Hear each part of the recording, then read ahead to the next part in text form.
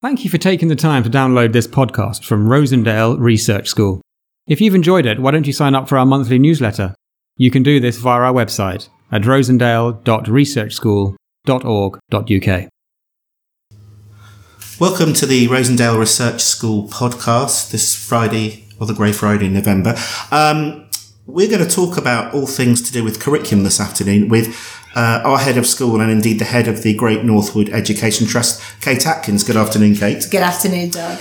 A lot of talk about this, isn't there, from the Education Inspection Framework that Ofsted released earlier this year. And the curriculum aspect of that looked at things like curriculum intent, which is basically what you're going to teach, what knowledge and skills you want the children to have, the implementation of the curriculum, which is effectively teaching and pedagogy, and then the impact of a curriculum, which is how you do in external tests, whether Key Stage 1, Key Stage 2, GCSE. And I think from the point of view of our involvement here, we'll look at the curriculum intent stage of that, which is, I think, a bit more interesting, which is effectively what we teach and how we fit it in to do that. And there's all talk about the narrowing of the curriculum and things like this. It's a bit disingenuous because they mention the narrowing of the curriculum and not teaching to the test. But then, of course, your impact is impacted against the test. Yes. So it's both ways, isn't it? But and I'm just wondering, as a head, your thoughts on the whole area for the moment. I think there's been quite a lot of panic, or there has been some panic around it. And I think what Ofsted are trying to do, and actually I support them in this, is to say to schools, you've got to be, this great phrase, broad and balanced. Yes. And that the accountability agenda shouldn't be at the expense of the rest of the curriculum. Now, for lots of schools, they won't have narrowed their curriculum. But there are schools out there who, for the chasing of success, if you like, have done, in order to improve their results in maths and English, have just done more maths and English. And actually, I remember several years ago, under one of my predecessors at Rosendale, we were guilty of that, I think, at Rosendale. Do you remember we did 5 lessons of maths, 5 lessons of English, plus guided maths, guided reading. And so there was very little room left in the rest of the curriculum for everything else. Yes. And so I think this comes as a response from schools that were doing that. And that the message that they're trying to get across is children deserve to be taught a whole range of subjects. And saying to schools it's not acceptable to not be teaching children those range of subjects just because you want them to do well in maths and English. Now, there's a great deal of logic, I think, in that. And I think that one of the other interesting aspects of it is this whole idea about applying skills and knowledge in context. So, for example, one of the great things that's happened as I've worked more and more closely with the Elm Green School, the secondary school that we're in the MAT with, is that you start to see this, how important this is as children develop. What do I mean? So, for example, you won't really be able to be successful in science at GCSE if you haven't got the maths skills. And the same is to do with geography. The amount of graphing that you do in geography, for example, you're applying the skills that you've learnt in maths in other areas of the curriculum. And as we know, and we've talked about a lot, you need to be able to read across the curriculum. So once you've learnt to read, you then read to learn. Because you need to be able to read your geography textbooks and your history textbooks. So my argument is that those core skills that you learn in maths and English, whether at primary or at secondary, you can't, in order to cement them and get better at them, you need to be using them in a context across the broader curriculum. So if you think about, as a primary school as we are here, are you therefore looking at where they need to get to at the age of 16? or what you think they need, and then, because it seems to me that that's what it seems to me we're doing all the time, and which blocks out other things that might be quite enriching on the curriculum. I think that yes, you obviously want to look at your sort of success outcomes. And one of the reasons that GCSEs in 16 become so important is that if you haven't got your maths or your English GCSE, There's so many jobs that you can't do. Right, yeah. You can't be an Ocado delivery driver if you haven't got your Maths and English GCSE. So we owe it to our kids in order to be able to do that. But I think the point I was trying to make is that you don't need to narrow the curriculum in order to continue to be successful at Maths and English or to teach Maths and English. In fact, using those skills across the wider curriculum is essential. So the fact that in quite a lot of our classes, for example, we do a lot of non-fiction writing based on a science topic. Yes. So we're going to look at science, we're going to delve deeply into the digestive system, say, in year 4.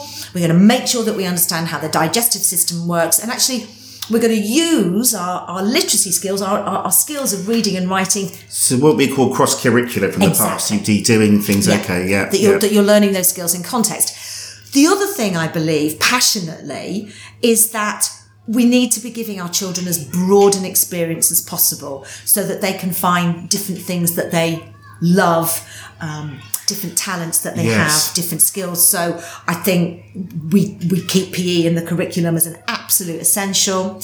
Our kids do art, our kids do music. I love the fact that, you know, one of my intents for the curriculum would be that every child who leaves Rosendale has learnt to play a musical instrument and can begin to read music.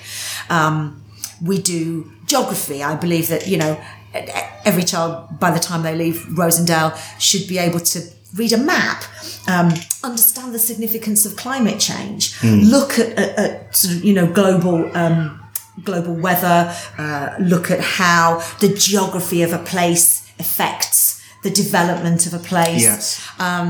In history, I believe that every child should have that idea of that knowledge of historical events and the learning that you do from those historical events.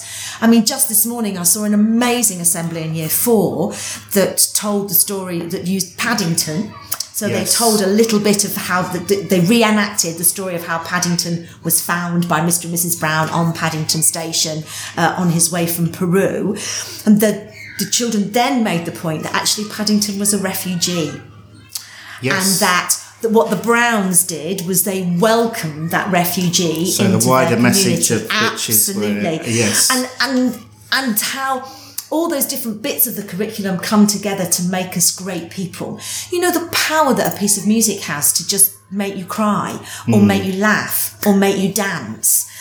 The same thing with a piece of art that you look at. You know, I remember one of the most powerful things that I ever did, and I can still remember it, is when I went to see the Guernica, the painting that Picasso did in response to the Spanish Civil War.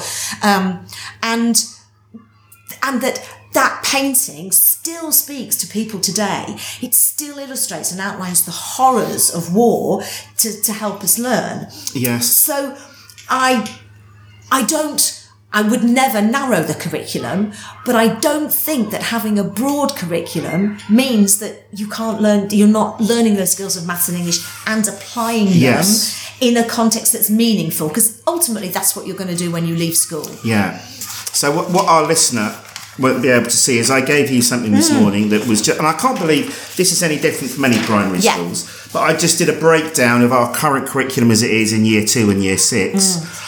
Of English, maths, that's going to be PPA time, PE, and then wider curriculum, we called it. And in both key stages, it's about 65% of the time is maths and English. Yeah. Now, and then I did a scenario where, okay, what if you could take one maths and one medicine, that would free up a bit more curriculum. Yeah. Would that sort of thing help? Or do you think you're saying that we should include the wider curriculum within the English sensibly if we can? And I know that in year 2, for example, they've been doing this for a number of years. They do a science topic about looking at animal classification, and all the writing while they're looking at that is based on those. So you're bringing your science into your literacy lessons, into your writing lessons. When we're reading, you know, a text about, you know, how mountains are formed. Right. So that when you're teaching reading, you're teaching it within a different subject area, and I believe that that's a way to ensure that your skills are being used in context. but that you're also keeping that kind of broad and balanced, and you're keeping kids interested and informed about the world around them. I think it's a tricky one, because I feel that, I suppose it's one of those things where you think that as long as children are getting the curriculum, as long as we're making sure that we're giving them the access to the maths curriculum that they need in order to be able to learn, it's not the end of the world if 1 week they miss out a maths lesson because they've started doing an art project and actually they need to continue that. And the extraordinary advantage that we have at primary school is that we have that flexibility. That's not as easy at secondary school, but one of the joys about Elm Green is that they've also got a commitment that they will not narrow their curriculum. They want to make sure that they offer music and dance and art and design and cooking and all the different areas of the curriculum that we can, because our children are going to be successful in different areas. And you want to be able to sort of support and provide that for kids. Yeah, I think there's an element, isn't there? If I look back on my primary school, but it's not about a maths. I mean, let me clarify. I look a bit from the outside looking in, because I was a class teacher till about 10 years ago, and since then I've been doing PE. So I've kind of looked from the outside in, and I keep thinking, gosh, they do lots of maths and English, aren't they? That sort of thing. And I look at myself and think, I don't remember maths and English lessons. Yeah, actually, I'm quite numerate and I'm quite literate. So in a hidden way, so I must have done. Yes. And it's always, and I have this other thing that I also think that education just does things because it's done the same thing all along as well. Yeah. And I sometimes think, wouldn't it be fun just to throw everything up into the air? Obviously, we're limited by where they're going to go on to, aren't they? Just to see if there would be another way of doing things. Yeah, I think some of the things that we need to do, I think sometimes we need to be a bit more explicit to the kids about this. Is you're learning geography at the moment, because I wonder sometimes that the children don't know that that's what they're doing, even though that is what they're doing, and it's. I understand what you're saying about sort of throwing things up in the air and trying to do things differently, and I would see my argument around getting schools to review their curriculum is that I think schools should be doing that all the time anyway. Okay, yeah, it's an ongoing. And one of the interesting things is where they talk about the hidden curriculum. Well, that's what, yes. The way that, the things that you teach that aren't sort of explicitly in a curriculum. And I always think the fact that we use Kagan cooperative learning in our classrooms means that there is lots of hidden learning that goes on about how to listen to somebody else, how to take on somebody else's point of view and try to understand what they're thinking, how to put together an organised and logical argument when you're trying to persuade somebody else, how to coach and support somebody to do something. And I think that there are lots of aspects. The way that we work at lunchtime, for example, the fact that we want to encourage our kids to understand what it's like to lose, because that's something that's very hard for children to do. Yeah. And so the way that we teach, I think that we're constantly looking at how can we do this better. Yes, and I think you're right. And with this hidden or the serendipities, these things that happen when you're not really. Yeah. It is across the whole school day, isn't it? Because I absolutely agree with you. The interactions I have sometimes when I'm doing play duty with children, I just wouldn't have had that in the classroom with them. And I think they hopefully will. Yeah. I certainly take things away from that, and hopefully those children will do it for that.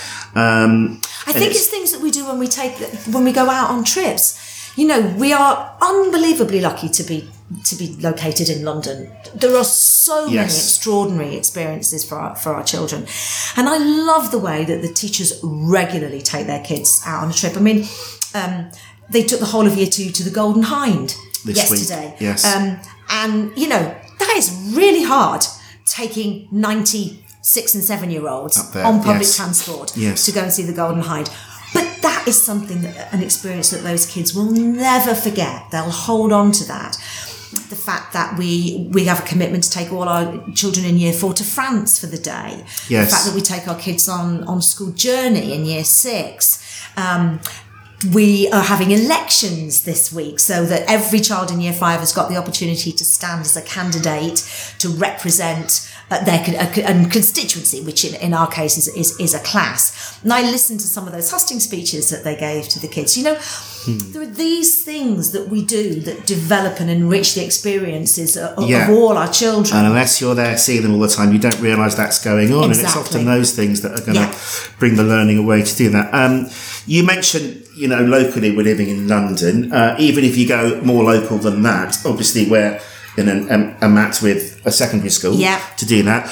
Do you see any opportunities with, I mean, we do quite a bit with Elm Green anyway, but with other things in our locality to, for instance, have community is something that schools are told to have more input, and then we think, well, we do because the children come here, they're the community. But so this is an interesting, very very timely, because I was at Elm Green on Wednesday, and they are doing some partner work with the West Norwood High Street community around keeping the High Street tidy and making it a sort of great place to be, and so I kind of said, could the students who are involved in that come and do a talk, do an assembly for our children? Yeah.